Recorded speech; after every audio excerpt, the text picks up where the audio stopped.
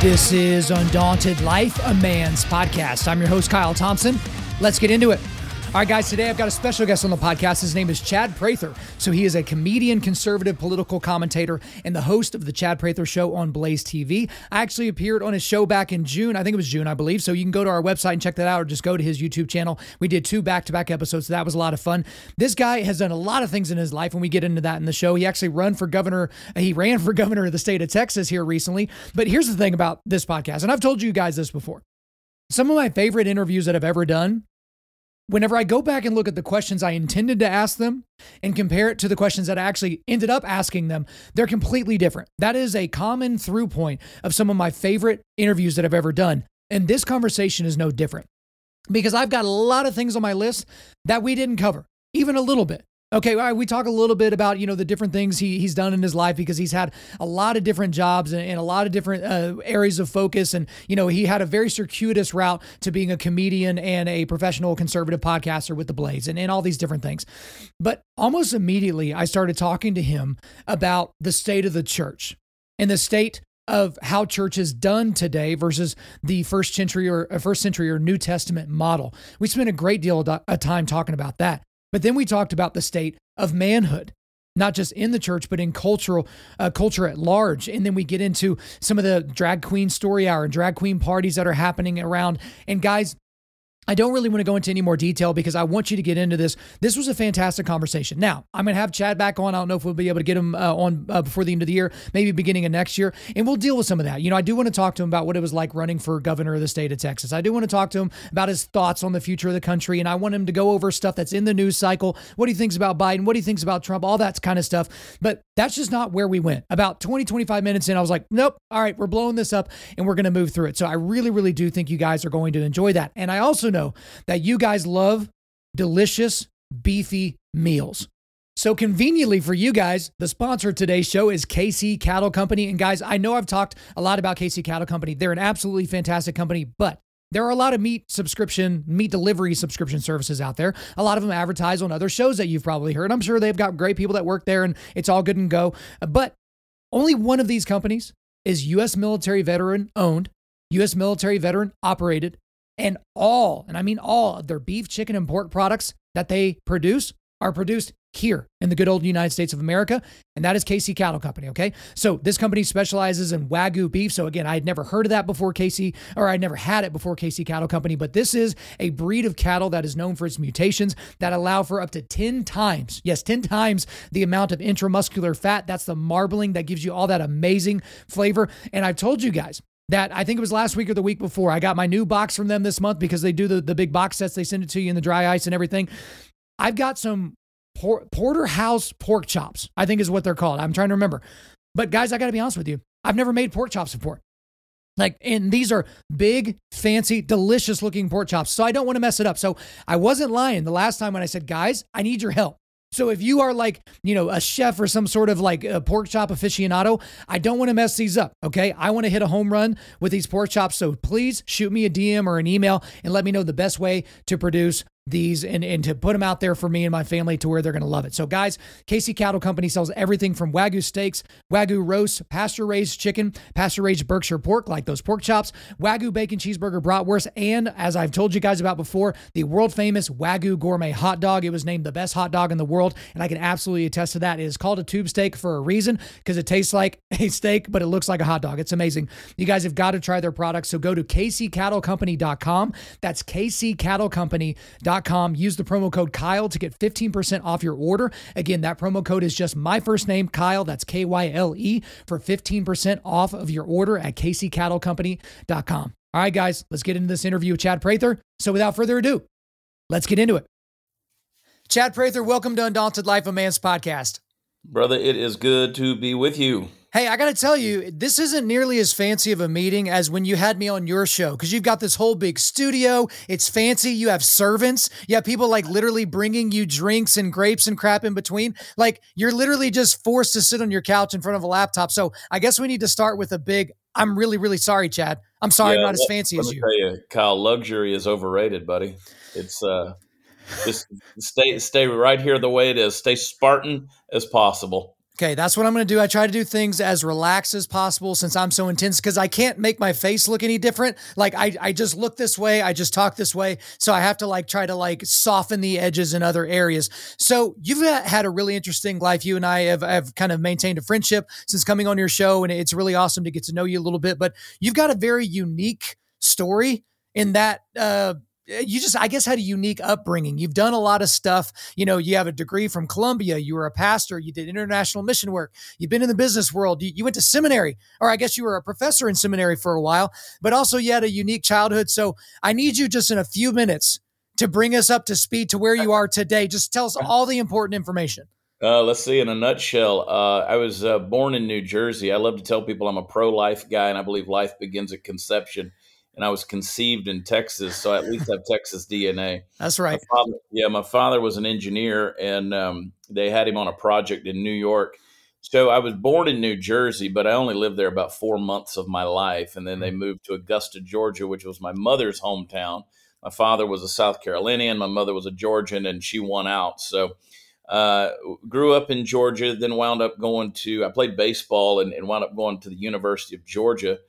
And from Georgia, as you said, went to Columbia, and Columbia also has a seminary. So I went there as well as did some teaching while I was there as well.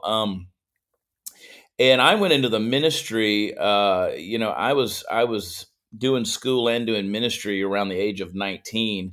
It's for the next 12 years of my life, 13 years of my life, I spent a lot of time both working in local churches, both pastoring and leading, but also traveling around the world doing a lot of work in third world countries. I spent a ton of time in West Africa and tons of stories there. But I tell people all the time, Kyle, I was a terrible pastor. I was a great teacher, preacher, but I was a terrible pastor because in American churches, it's people don't really want their problems fixed. They want their problems understood. I believe that if you could take away their problems, a lot of them would lose their identity because they've so, victimized themselves with what's been done to them, or, how they've been so-called oppressed. So I'm one of those guys. I bottom line it for you. I'm not here to pat your bobo, right? I don't have a whole lot of gray areas in that regard. So I was a little too prophetic, if you will, a little too black and white for shepherding local churches. And that's a real thing, man. I'm not one of those counselors, dude, that's gonna make you feel good. But Hmm. we, I never, I just kind of because I was struggling trying to fit into a role that wasn't me, kind of putting on Saul's armor. I burned out. Wound up losing a marriage, and we had 4 kids. It was a traumatic thing, and I really kind of crawled into a cave of life at that point, and didn't know what I was going to do. And I always knew that I had a gift to communicate, and this thing called social media came along, and I was fascinated with the sociological aspects of it, of how you could reach people and trigger people and make people laugh and make them spend their money and push the buttons and get them to push the buttons. And so for me, I started using social media as a means and an outlet to do all those things, particularly to make people laugh. And a television network wound up. Well, first it was a radio network reached out to me about doing a radio show, and then a television network reached out about doing a travel show with them. One thing led to another, and I wound up going viral on social media with these silly videos sitting in the truck and just kind of talking to my dashboard for a minute or two. And then it got into the world of podcasting, and then wound up at Blaze TV. And so now I don't even really have a podcast. It's a TV show. And, one thing is just incrementally led to another to get to this point. And a lot of people ask me, they say, why aren't you still in ministry? You should still be in ministry. I said, you have a wrong idea of ministry, because I see what I do as ministry, even now. I just don't have that title, that church title in front of my name. So yeah, it's been a wild journey. I do live shows as a comedian. I do live shows as a musician. I do motivational speaking with organizations that have me in, do the podcasting, do the television show. And so there's a lot of people who, there's two ways of approaching it. People say, man, you really do a lot of things, and that's great. And then there's a lot of people who say, man, you do a lot of things. You maybe should settle that down a little bit and not do so much. So here I am, man. I'm like a goose. I wake up in a new world every day, and I like to do a lot of things. I love variety, and it just kind of defines me. Well, Chad, it's exciting when you're the business. And like, so when somebody, cause you have to eat what you kill. And so you constantly need to look for these other lines of income and other lines of influence and stuff like that. But I do want to kind of circle back. We talked about this a little bit off air, but we can go and get into it now. Just the overall state of the modern church. So you had me on your show earlier this summer. We did 2 episodes and we talked a lot about that. We talked about manhood, but just specifically within the church, we love to lament as a modern Christian culture that we live in a post-Christian culture. I think a lot of Christians kind of wear that as a badge of honor or a badge of courage, but I think it's healthy to look at that and lament it and to do things to counteract that. But it's also healthy to look at that and be like, we weren't guaranteed to be, prosperous and have no issues. We were basically guaranteed persecution and death and then eternal life. And so just talk to me a little bit about the state of that, because you were in that world, right? I'm pseudo in that world because I'm not a pastor. I'm not affiliated with any denomination or any particular church building. So I can basically say whatever I want. So this is like a parachurch ministry. And so it's like, and I agree with your sentiment that everyone's a minister in some way, whether you work as a janitor or you work, in a factory or you work in a doctor's office, you're ministering to people every single day just with how you operate and get into them and get into their lives. But just talk to me about the overall state of the church, because I got to say, I'm not terribly enthused with a lot of things I see outside in Christendom. And that's why I make Christians mad and ruffle their feathers a lot, at least here recently. Yeah, I was in Frankfurt, Germany, in the airport in 1994. And I saw the advertisements on the wall.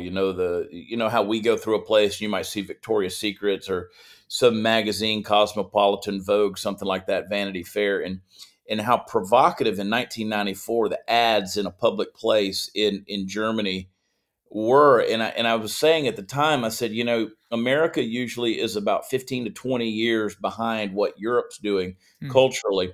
Now that's sped up, because you got to remember in 94, that was kind of pre-internet days. Everybody didn't have a cell phone.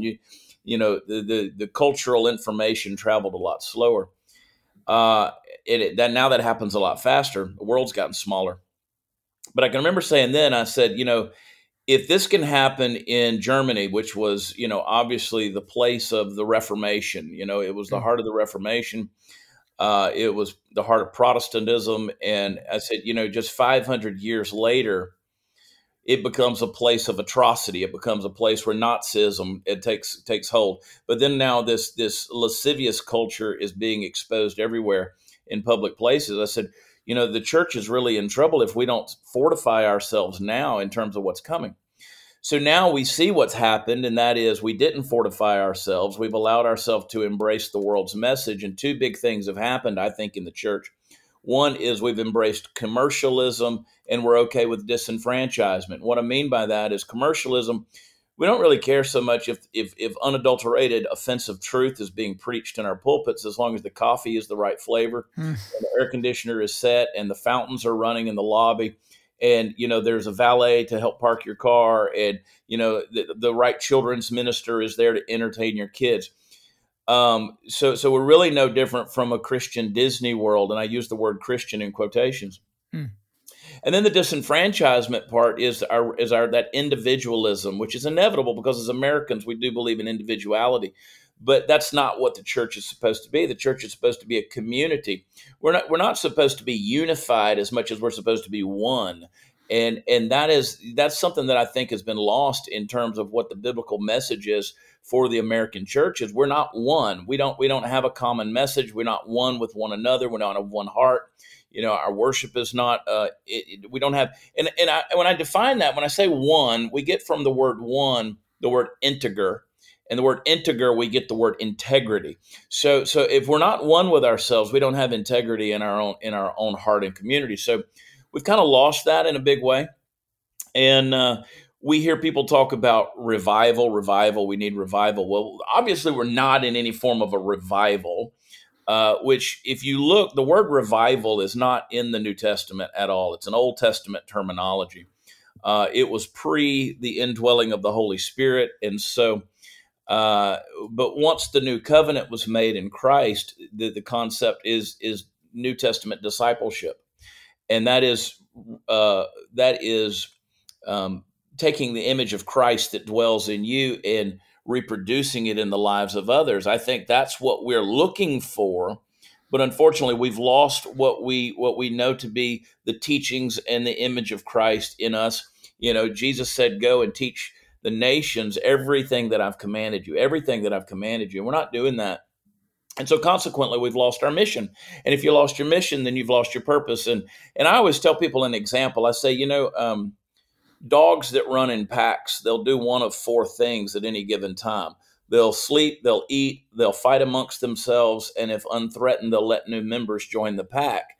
They'll do those four things until a rabbit runs by. When the rabbit runs by, the ones that are eating and sleeping and fighting are going to stop, and they're going to chase the rabbit, and they'll now let new members join the pack as long as they're willing to get caught up in the vortex and the chaos of the rabbit chase. So what are Christians? Christians, or what are churches? Churches are Christians running in packs, right? So we sleep, that is, we get lethargic, we eat, we just go in there and want somebody to feed us all the time, some spiritual truth. We fight amongst ourselves. God knows that happens in the church. And as long as somebody's not willing to mess up the status quo, we'll let new members join us. But we've lost the rabbit, right? We've lost the vision. And that vision, I think, is the Great Commission. And so consequently, the church has become a feel-good habitat. It's become a place of comforting and soothing. And, God forbid we offend anybody or step on anybody's toes.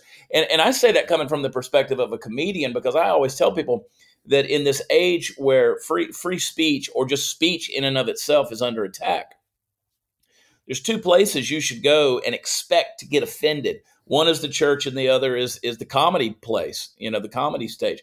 And we fight against both of those right now because we just want to feel good all the time. So the state of the church, we're in trouble. And I don't know if there's any hope for us apart from a true outpouring of God's, grace and favor and mercy, and that, that evidenced by His Spirit. But I always, God can't save saints, and God can't save seats, and the local church is full of both of them. We're not bringing people in. We're not truly blessing people. We're not ministering to people. That's why I love that what I do, as abrasive as it can be on social media, to me is a ministry. To me, it's a ministry, and it's very offensive to the average modern 21st century mind.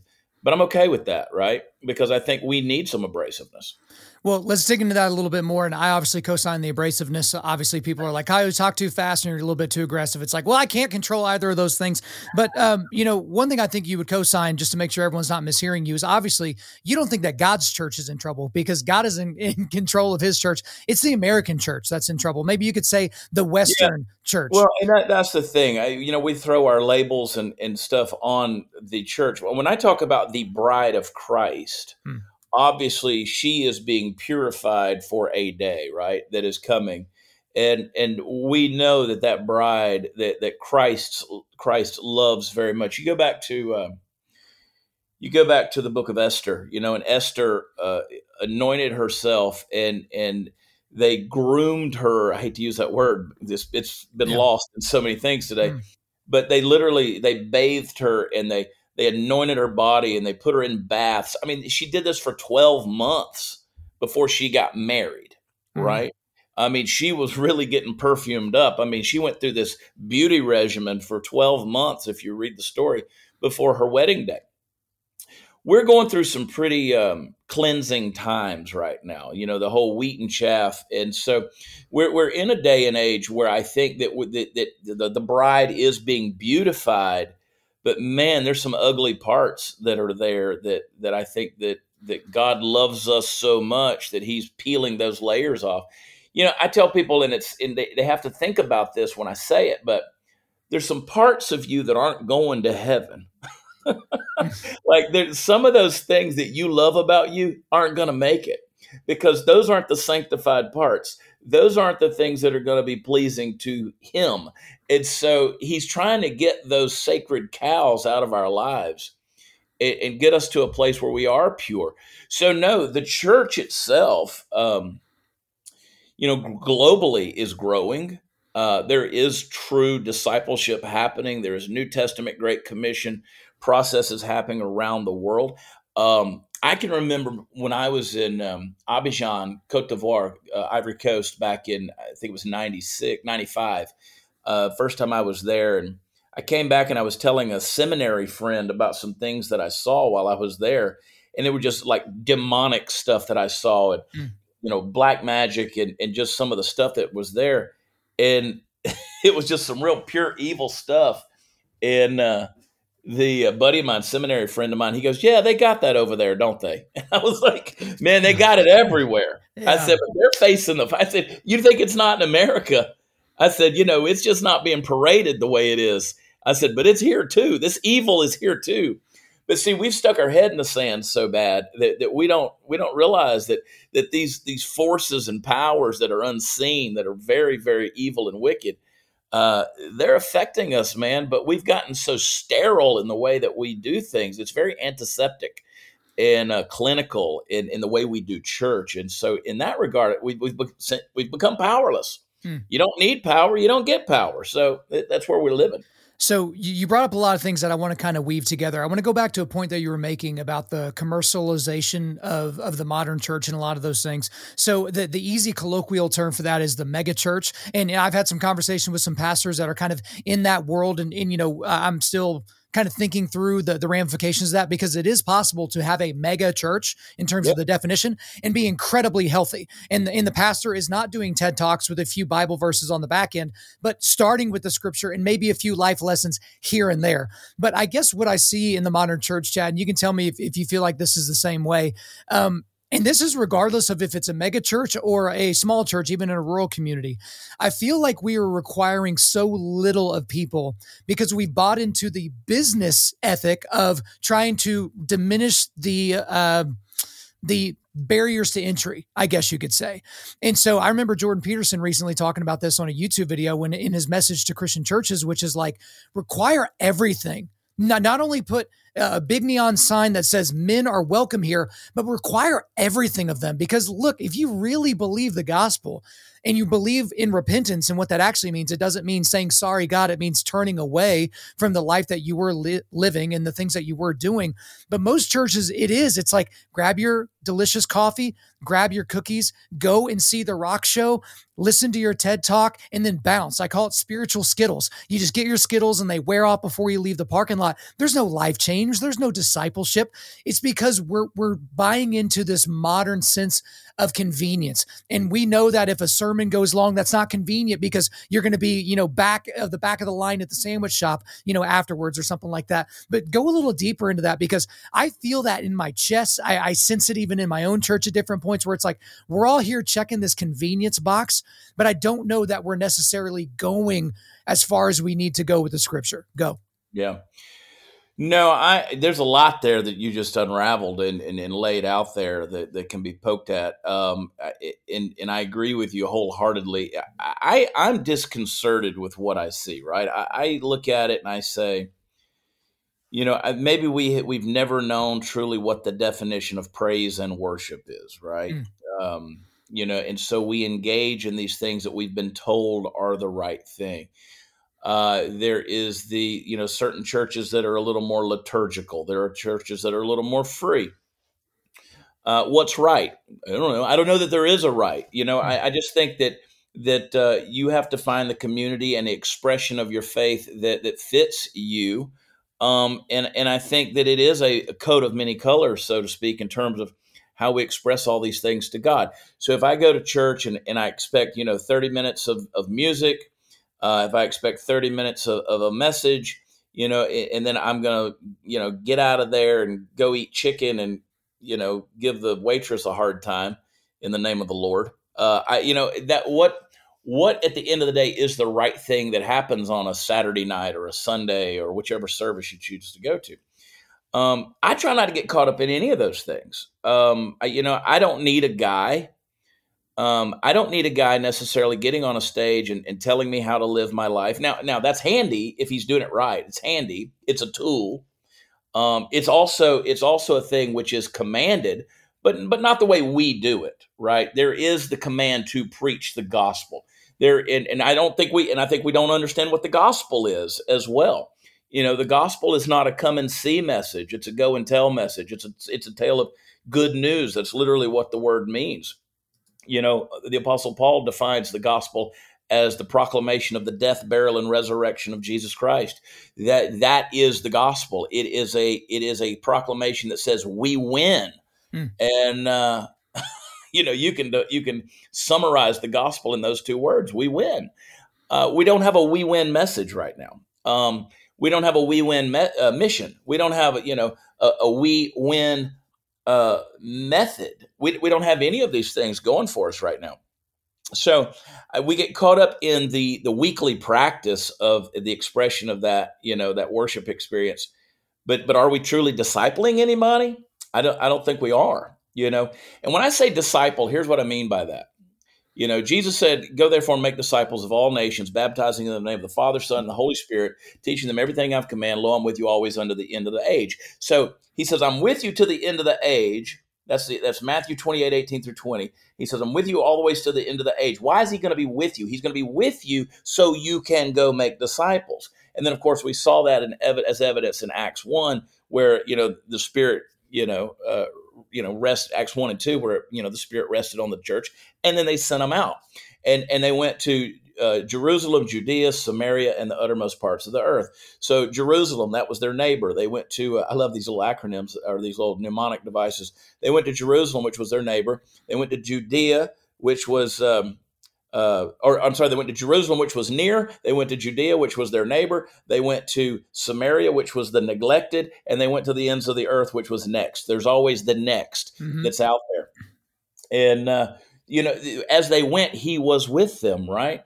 And so when I say that, I mean, I'm got to go and take the Christ that lives in me and pour into someone else. You call it mentorship. You can call it discipleship. You can call it an impartation of your life, a spiritual father, whatever that may be. But I know that if I take a bucket of water and I've got 20 bottles lined up, 15 feet away from me, and I take that bucket of water and throw it at those bottles, there's going to be some drops that get in that bottle. The best method for me, though, is to walk over to each individual bottle and pour from the bucket right into the bottle. That's discipleship. What we're doing in the churches is the first thing. We're throwing the water at everybody. And that's why I think we're so ineffective. And we've gotten so wrapped around the as you said, a business model. We want pastors with an MBA, right? Who are Tony Robbins in a leather jacket, because we got to be cool these days. Right. Preaching jeans and an untucked shirt. And so we've got these guys out there that are slinging water from the bucket. Some of it's getting in us, but it's not the most effective method.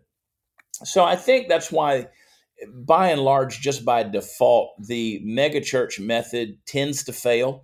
I think it's why this ideology, I'll just go ahead and use that word, the ideology that most pastors and leaders, church leaders, have in their head is they're not successful unless their church gets bigger. They're always looking at, we're going to build this building, and we're going to buy this property, and we're going to expand this, and we're going to do these groups. And it's like, if I don't have this thing that the American church has told me is the blueprint for success in church life, then I'm not doing it right. Well, Jesus died with 12, and one of them was a bad apple, right? So that wasn't a megachurch. That wasn't a megachurch, but it was an okay model. It changed the world because he poured himself into them.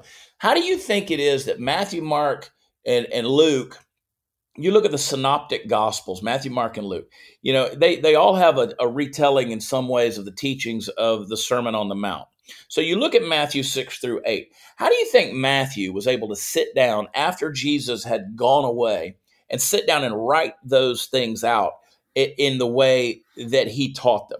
Well, because Jesus, and if you look at Matthew 6 in the first verse, it says, "And when he was seated," Jesus, we got this image of Jesus giving the Sermon on the Mount, standing up on a rock, preaching to the masses. Wasn't doing that. It says, "And when he was seated." The Sermon on the Mount was directed to the 12. He was pouring himself into them. Now, there were others there, and they could hear. They were in the overflow room, so to speak, right? Mama's nursing babies and, whatever. But he was talking to the 12. So there's been some studies on this to say how is it that these disciples, after Jesus was gone, could sit down and consistently, along with each other and independent from each other, write these teachings out and get it so accurate? And the answer is Jesus told them over and over and over and over again. Right. They didn't just say it once and they got it. He had to say that to them at least 100 times for them to be able to grasp it. It was catechizing before we even knew what that was. 100%. You take my spiritual father. His name's Wade Trimmer. He was a pastor for he's been in the ministry for over 50 years. Augusta, Georgia. He was my spiritual father. We traveled around the world together. I served on his staff. If I pick up the phone right now and call him, he's going to answer. We're going to talk. He's still a mentor to me. We did a service in Georgia a couple of years ago. We celebrated his 50th year in ministry, and several of us got up and we sort of eulogized him before he was dead, so to speak, right? Right. And so I did a whole thing about the things he says, his little colloquialisms and the way he communicates, because I've heard him over the years so many times, and it got a big laugh because everybody's heard these things for all these years. For so long, he pastored the same church for 35 years, which is unheard of in this day and age. But I can still say the things that he said because I've heard them so many times. That's discipleship. But then not only that, not only the sayings, but imparting that spirit into other people. And so for me, that's where we're missing it as the church. We don't have spiritual fathers. There's guys out there who call you and I have we've had an off the record conversation where you've mentioned a few names to me, and I'm like, yeah, no, I'm not going to interact with that person. Yeah. Just because I came out of that world where my ministry was growing. And then when things really got tough, there were those guys that call themselves apostolic, those guys who call themselves fathers, they weren't there. Now, part of that was my fault. I was naive then. I got bitter towards them. But a lot of it was their fault too, because sons get messy. Kids get messy, life gets messy. And a lot of time those guys who call themselves fathers, they want somebody else to clean up that mess. And I bring that up because let me also remind people that the New Testament never calls anybody a daughter of God. We're all sons of God, even if you're a female, okay? We're all sons of God. The reason we're sons of God is because only the sons are going to get the inheritance.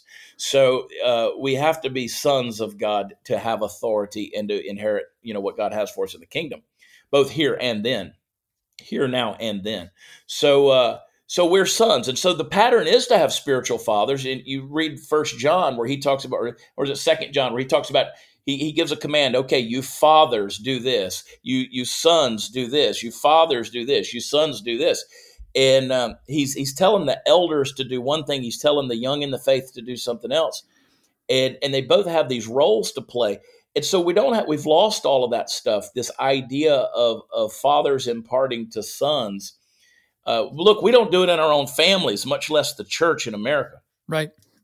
I think you and I have also talked about this where we said, America or Western culture is one of the only cultures throughout history that does not have a ceremony whereby we call our sons into manhood, right? Right. Well, we don't do that in the church either. I mean, what's the litmus test on when a person becomes mature in their faith? Do we ever? That's a debate. Do we make it up? Point? That's a debate. Yeah. Do we ever truly become? We obviously don't become perfect. We're being perfected according to the New Testament, but do we ever become perfect? No, we don't. Obviously, I don't adhere to that Nazarene doctrine of I and there are many who do, and again, that's a debate. It's a healthy debate to have, but I believe we're perfected in the eyes of God because of the blood of Christ, regardless of our faults and sins.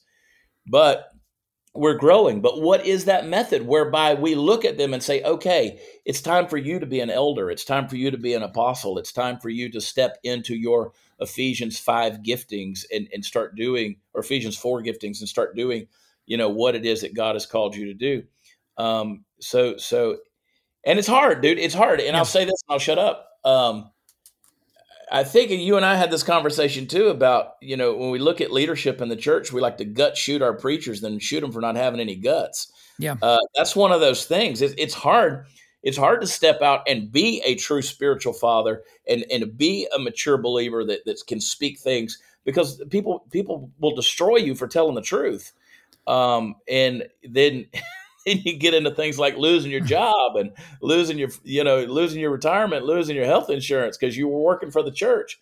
So, man, it's a weird thing, dude. We've built a weird house of cards and gotten real far away from the New Testament example. So a lot there. One thing that you brought up there at the end was, how do we know who elders are going to be and different things like that? Well, when you look at some of these churches that we've talked about, and yes, we've been picking on mega churches, and we should probably be fair. Again, there are unhealthy and then healthy ones, but a lot of the unhealthy ones, Chad, they don't have elder boards. They have boards of directors, because their senior pastor is not a pastor. He's a CEO of a franchise model that constantly needs to be opening up new franchises in order to continue growing the brand and to continue selling books or whatever the thing is. And again, I do want to draw a delineating line, because I do know some people personally. Joby Martin is one. He's I think he went to the University of Georgia. He's a Go Dogs kind of guy. He's got a very, very healthy, enormous church in Florida, in Jacksonville. And so there it can be done, and there are ways to kind of get after that. But I do want to go to something that you meant, or go ahead, Chad. To me, the only way it can be done, and this is my conviction,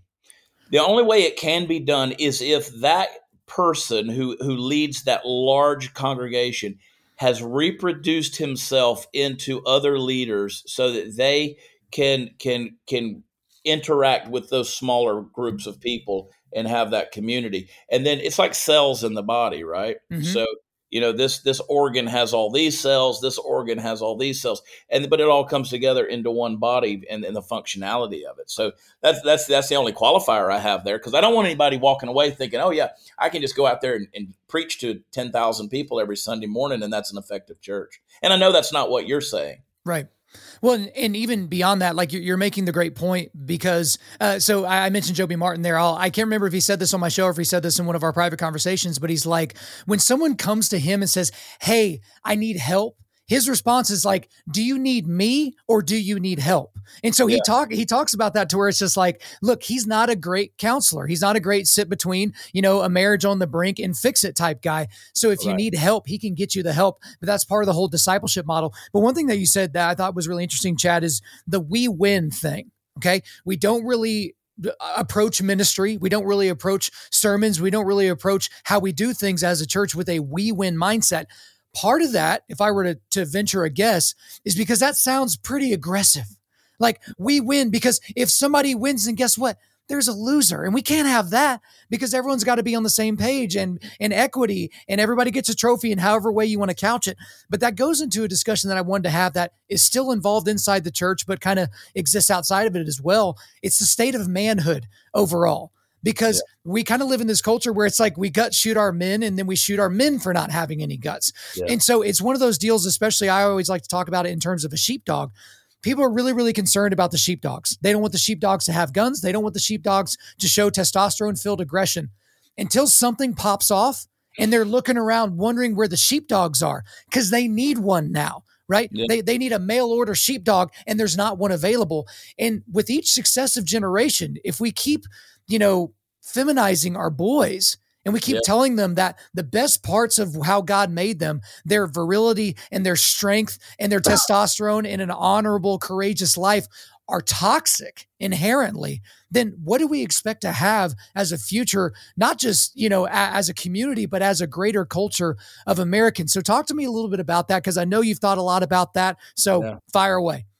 Well, I'm pretty passionate on that topic, so I'll try to be selective here. I go back to the we win concept, and I can prove to you this is when I know somebody's about to not get in their pulpit and preach a we win message or we won message. It's really we won. Because again, the death, burial, and resurrection of Christ has sealed that. So it's a past tense deal. It's a past and present and future. But when somebody comes out there, here's my practical guide. When somebody comes out there, you see these guys, they want to be cool, they want to be laid back, they want to be comfortable. They come out and they pull a stool out and they sit on the stool and they're going to preach to you. That's not a charisma. That in the charisma again, that is that preaching, that is that proclamation word. It's the Greek for that, and that charisma, that proclamation. We won. You'll never see a football coach on a sideline on Saturday or Sunday sitting on a stool. They're not doing that. They're fired up. They're pushing them to win. We won. We're gonna win. We're gonna go out there. We're gonna tear their heads off. You don't preach that message sitting on a stool. Now, I'm being a little critical, a little tongue in cheek, but you get the point I'm saying. If you're fired up about a message, you're not going to sit on a stool and deliver it. Now, I'm not saying you can't sit there and give a teaching, but that's not that charisma proclamation of we won. Now, if you're not excited, if you're more excited, and trust me, I am excited about the University of Georgia Bulldogs, the national champs, coming back this season and starting their season this Saturday against Boise State. I'm excited about that. But if I'm more excited about that than I am in being a man and being a man of God and a leader and fighting back against taking kids to drag shows in local restaurants or even pedophilia that's rearing its ugly head and everything from the Catholic Church to the Baptist Church to the Boy Scouts. To these people out there who are changing the phrase pedophile to a minor attracted person in order to sterilize that. If what I'm seeing in the world and culture doesn't fire me up more, then I've got a problem. And if I have that problem, if I'm not enthusiastic about these things that really freaking matter, then how am I going to inspire that next generation and these other men around me, both young and old? How am I going to inspire them to step up and say, it's time for us to be men. It's time for us to take this back. And I appreciate what Jordan Peterson says. You referenced him earlier about how men are absolutely necessary. Men are absolutely necessary. I brought up this point on my show talking with Sarah Gonzalez recently. I said, me personally, I don't think there should be women in the military. Now, that's no disrespect to the women who have served in the military, but would you have? Do you want an army of all women? Well, Chad, don't lose your train of thought, but I've said that before and people were shocked. I was like, look, I think it's indicative of a sickness in society when we put our women out there to fight our battles for us. So, but anyway, go ahead. No, and again, like I said, I mean, no disrespect to the women who have served. I'm thankful for you. I appreciate you. I appreciate what you've done. But do you want an army of all women? I mean, unless we've got some kind of Amazon race out there that I don't know about, I don't think that's what we want. That's mythology. So you say, well, no, I don't want an army of all women, just some women. Well, why do you want some women? If we can't do it with just all women, then why do we do just some women? And it's like, and listen, there's some women out there that can kick my ass, so I tread carefully on this deal, Kyle. Yeah. And I say it with all due respect. But what I'm saying is I respect women so much that they shouldn't have to go out there and do that. We should have men who are chomping at the bits. I mean, freaking Spartans who were saying, you're not going to talk to our women like that. You're not going to tread on our land like that. You're not going to take our property like that. You're not going to take our freedoms like that. And it's time to kick that dude in the well, right? So, but we don't have men like that. I laugh about it and say maybe it's the steroids in the chicken. I look at this new generation of skinny jeans, man bun wearing, soy boy, panty waist dudes that are walking around and they literally celebrate. The last time I was on Fox News, I was in New York. I did Fox and Friends in the morning, and they were talking about the rise of the beta male. Man, I said some things on that episode that honestly they didn't like.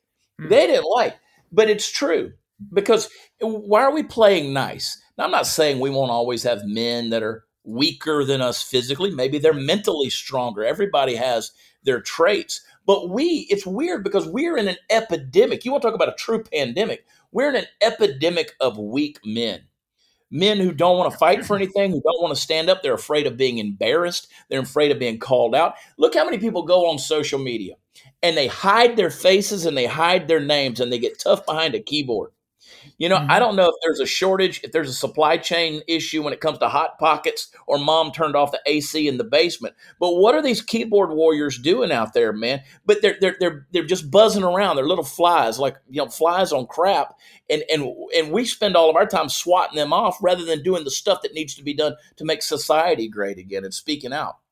So, it starts with guys like you taking a voice and using a platform and getting other men on board. And again, when I say that, I shouldn't even have to use this disclaimer, but this is not a disrespect or disregard to women, because women have a place, men have a place. You see how culture right now, the attack is on identity, specifically with gender. They want this homogenized human race. Well, that doesn't exist. That does not exist. And in 100 years, they're going to look at America and say, what the heck were they doing? What were they thinking? I mean, this was idiocracy. And this is why radical Muslims want to kill us.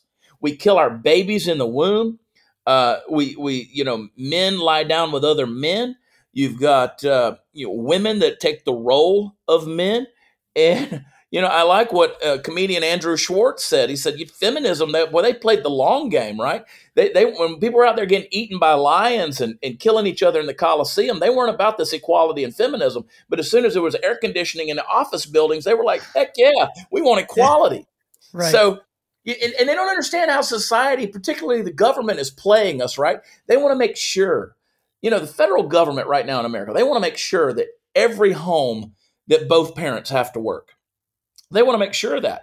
And you can't live off of one salary anymore. You can't live off of the husband providing for his home. You can't do that. They want to make sure that they've got at least two people in the home paying taxes so the government gets more money. And so they're going to make sure that everything is unaffordable. Both families have to go. And so now what do? We farm our kids out to these socialist structures called public education and public schools, and which was designed to be a facilitator and incubator for Marxist thought. And so we put them in the collective community and say, well, I don't have time to homeschool my kids. I don't have the money to homeschool my kids. I don't have the energy to homeschool my kids. That's right, because we have been so defiled by the system to believe that we're just supposed to do it. And so whether it's what's going on, the pattern we've embraced with the church or the pattern we've embraced with the home, it's disgusting, man. So we're destined to fail. We're literally on borrowed time when it comes to culture and society in terms of when it's going to collapse, because technically it's already collapsed. Men aren't men anymore. They talk about the patriarchy. Let me tell you about the patriarchy.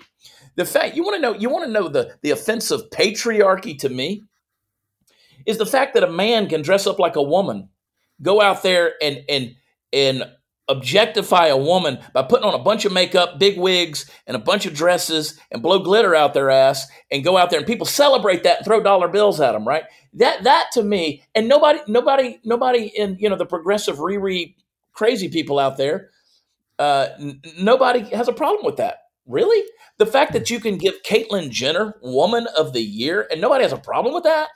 That is the essence of abuse when it comes to how men objectify women. That's the patriarchy. But yet I speak out to the dignity of in the individuality and the uniqueness of femininity, and people are like, oh, you're a bigot, you're a misogynist, you're a sexist. How dare you point out that a woman, has these? No, I want to take a woman, I want to protect her. Why do you think it is that on average, I got a hair right there, I got to pull that off. On average, men are typically taller than women. You're here, the woman's here. God created that because she fits under your arm. She fits in a protective place. Her head lays against your chest, next to your heart. Just look at it physically. Look at the intimacy of a sexual relation. The way, the design of all of that, it's just physiologically and anatomically, is all about the man protecting the woman, caring for the woman, cherishing the woman, all of these things. But to us these days, we're blasted for having that such a narrow-minded deal. No, I've never met a woman, I mean a true woman, I've never met a woman that didn't want to be protected, nurtured, and taken care of. Right.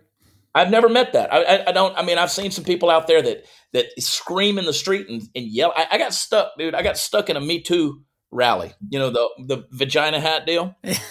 And I got stuck in one of those parades one day. I was in Grand Junction, Colorado, and I was eating breakfast, and I came out onto Main Street, and they were having a parade, and I didn't really know what was going on because this was kind of a new movement. And I found myself in one of these vagina hat rallies. And so me being the way that I am, I just kind of followed along and listened to them and read their posters and asked some questions. And dude, they hated me. They hated me. They didn't know me. They just hated me, right? Because how dare I? Here I am in my jeans and my boots. I got my cowboy hat on. And they hate me just by default and seeing me. I must be one of these, narrow-minded, sexist pigs. But I was literally trying to understand and hear them. And what I heard in their voices, even in their rage, was they're not being protected. They're not being nurtured. They're not being cared for. They've never seen true masculinity. And even when they have, it's like a dog that's been beaten too many times, and you raise your hand, to scratch your eyebrow, and the dog cowers back. And that's the way these people are, because we are literally going against God's design for our sexes. And so it starts with men coming back to being men, understanding what our role is, who we are, stop apologizing. That's why, I've got a whole clothing brand. Our shirts and stuff, it's unapologetic. That's what we call ourselves. My business is Unapologetic Ventures. Don't believe in apologizing for who you are. And we got to get away from that. And we've got to stop bowing down to the idols that have been created in front of us. So obviously 45 minutes in, I'm blowing up the rest of my interview. All the stuff I told you we were going to talk about off air. By this point, you know that I'm not going to go. No, this is all really, really good stuff. We'll have you back on to talk about News Cycle and all that, and put a pin in the drag queen stuff. Cause I want to wrap up with talking about the drag queen stuff. Cause that's something that I've noticed about you is you're a jovial guy. You're a funny guy. You also take things very seriously. There's a certain level of anger that comes out in your voice and in your tone when you talk about that. So put a pin in that. We'll get there. There was something that came out, and I don't have a fully fledged thought here, so I'm going to flow a little bit. And hopefully you can help me a little bit. So in some of the things that you were talking about in terms of men, in terms of manhood, in terms of manhood in the church, you get into this discussion about egalitarianism and complementarianism. Some complementarianism says men and women are equal and they have separate roles. Egalitarians would say men and women are equal and they should all be able to do the exact same stuff regardless of what God's plan is. That's a rough version of those two things. Right. What I almost feel like, Chad, I'm literally like chewing on this as I'm going through.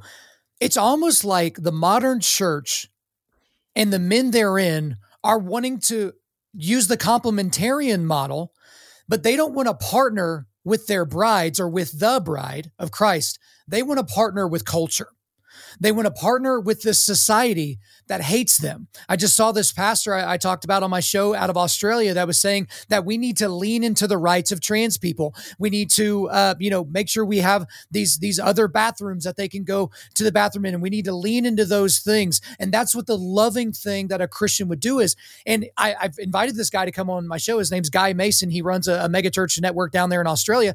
And I want him to explain to me how it is loving to stand by the same people that say, yes, 14-year-old girl, you should cut off your healthy breast tissue. You should have part of your forearm removed and sewed to your crotch in this phallus-like thing. Like, is that the loving thing to do? But I'm called unloving if I say that is a brutal degradation of the imago Dei, of the image of God, of the body of Christ that was given to these people and imputed to them when they were born. So I'm kind of getting off a little bit, but I want to kind of bring it back to that. This guy, like Guy Mason and other people like them, they so desperately want society and culture to love them and to say, oh, pat them on the head. You're so progressive and you're so this and that. Those people hate you. Don't you understand? They will never believe the way that you would believe and should believe. They hate you. Why you're trying to attach your complementarianism to culture that hates you. Anyway, so I'm just kind of flowing at this point, but you go ahead. You're absolutely right on that, Kyle. You step off the reservation and say one wrong thing, they're going to cancel you. Right. Absolutely. You can't bow low enough. You have sold your soul and saturated yourself with delusion so bad in order to water everything down to make everybody happy, but you're not going to make everybody happy. You are that armadillo in the middle of the road, man. You're the yellow stripe, and you stand for nothing. Look, at the end of the day, I want to be able to hear God say, well done, good and faithful servant. That's what I want. That's the approval I'm working for. I don't want to be that Matthew 7 guy who shows up and says, man, you built a house, but it was on a bad foundation, or, and it got swept away, or, you say to me, Lord, Lord. And he says, depart from me. I never knew you. I never had an intimacy with you.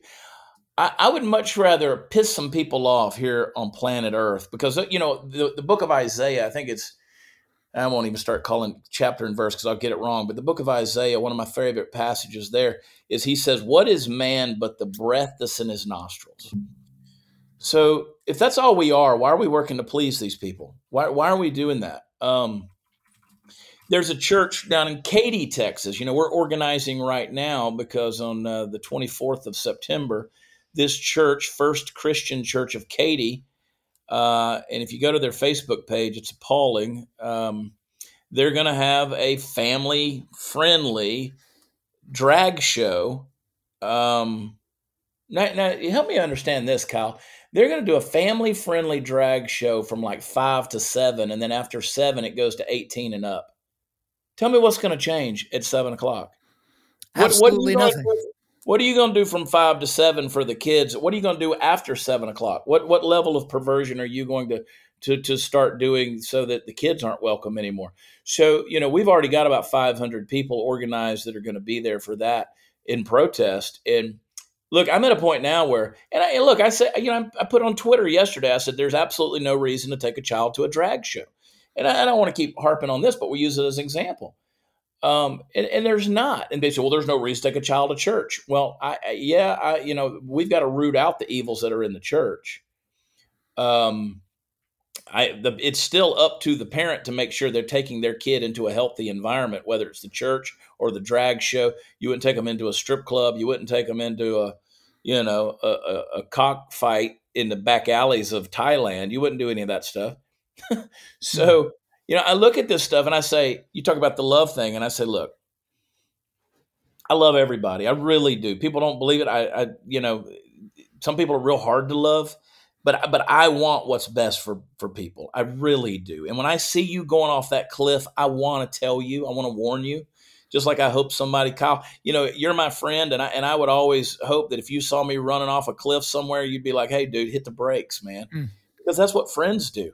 And so, I've got gay and lesbian friends. Some I work with, some I'm associated with business, but I'm in intimate relationship with them, and I can look at them and I can say, that's going to be destructive for you, right?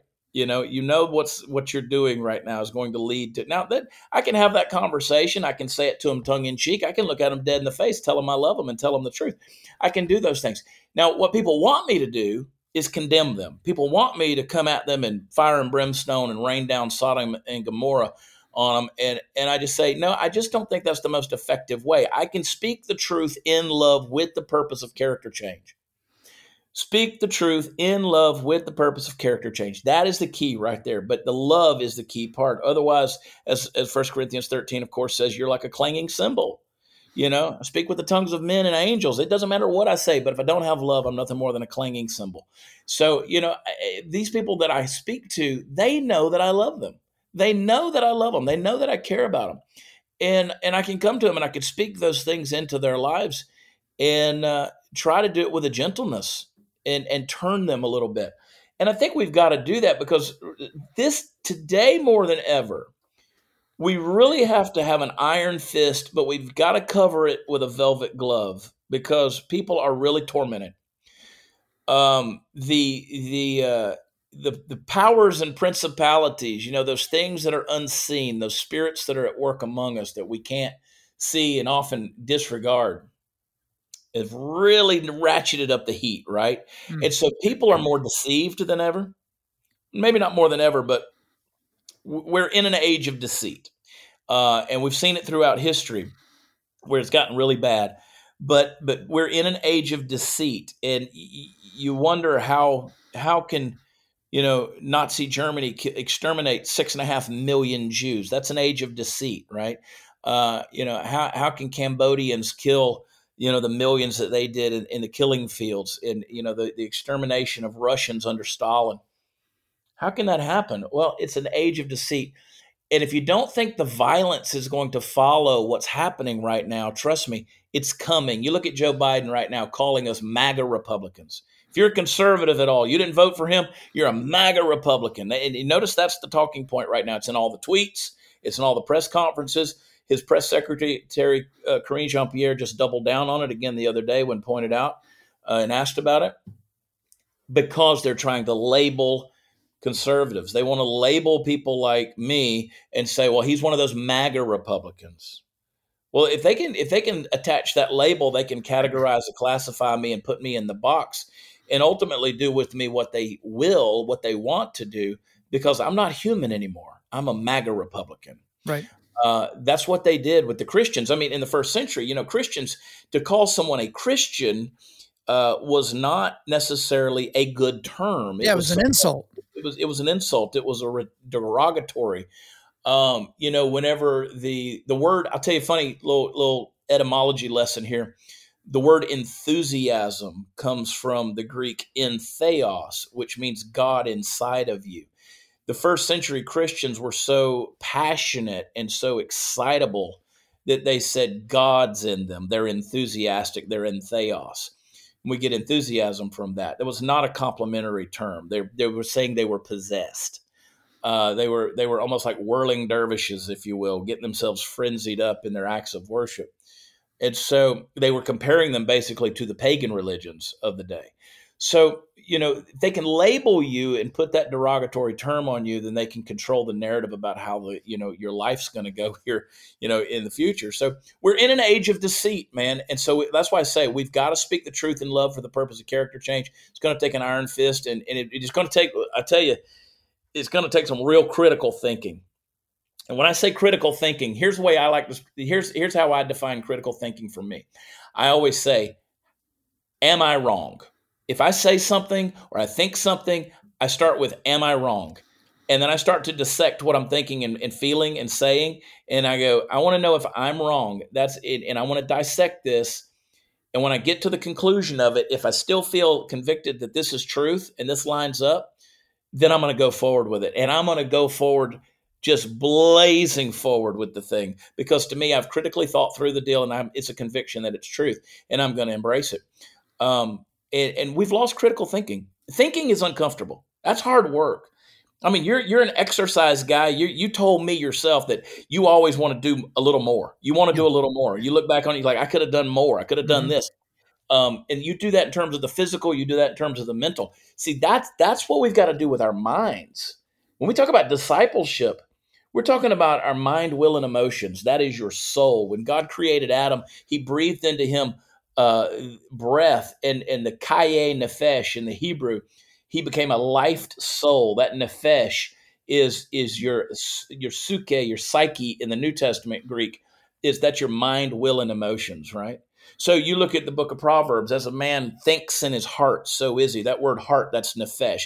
As a man thinks in his soul, so is he. The word the word thinks is kaye, which is the Hebrew for a gatekeeper. And so what a man opens the gate to into his soul is what he becomes. So you look at certain things, you embrace certain things, you believe certain things, you're exposed to certain things. As a man thinks in his heart, so is he. As a man gives access to his soul is what he becomes. That's mind, will, and emotions. If we're not discipling those three things, your mind, your volition, your ability to make a choice, and your emotions, if you're not discipling those three things, go on social media and look how wild the emotions are. Everything is in their feels, man, because we're not critically thinking. We don't have that anymore. So those are the things that I encourage the people that I have influence over. That's the stuff you got to get control of.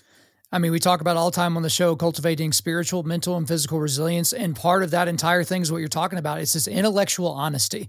And it's just this, put your pride down for a second. You said the wrong thing. You thought it was true. It wasn't. Just correct the record. It's really not that big a deal. Like this idea that, okay, doubling down somehow makes you more virtuous. No, it makes you twice as stupid. So, dude, there's so many more things that we could get into here, but I know you got to go to the studio and make some things happen today. We will certainly have you back on to talk about political stuff and the fact that you ran for governor of Texas and all that other that. But we'll save that. We'll save that for the audience down the road. But that's all for me. Is there anything else you want to get off your chest?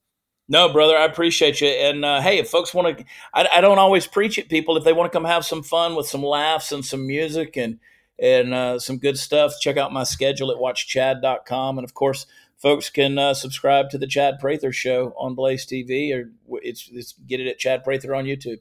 All right, guys, that is all in the show notes. Chad Prather, thank you for coming on Undaunted Life, a Man's Podcast. Thanks, brother.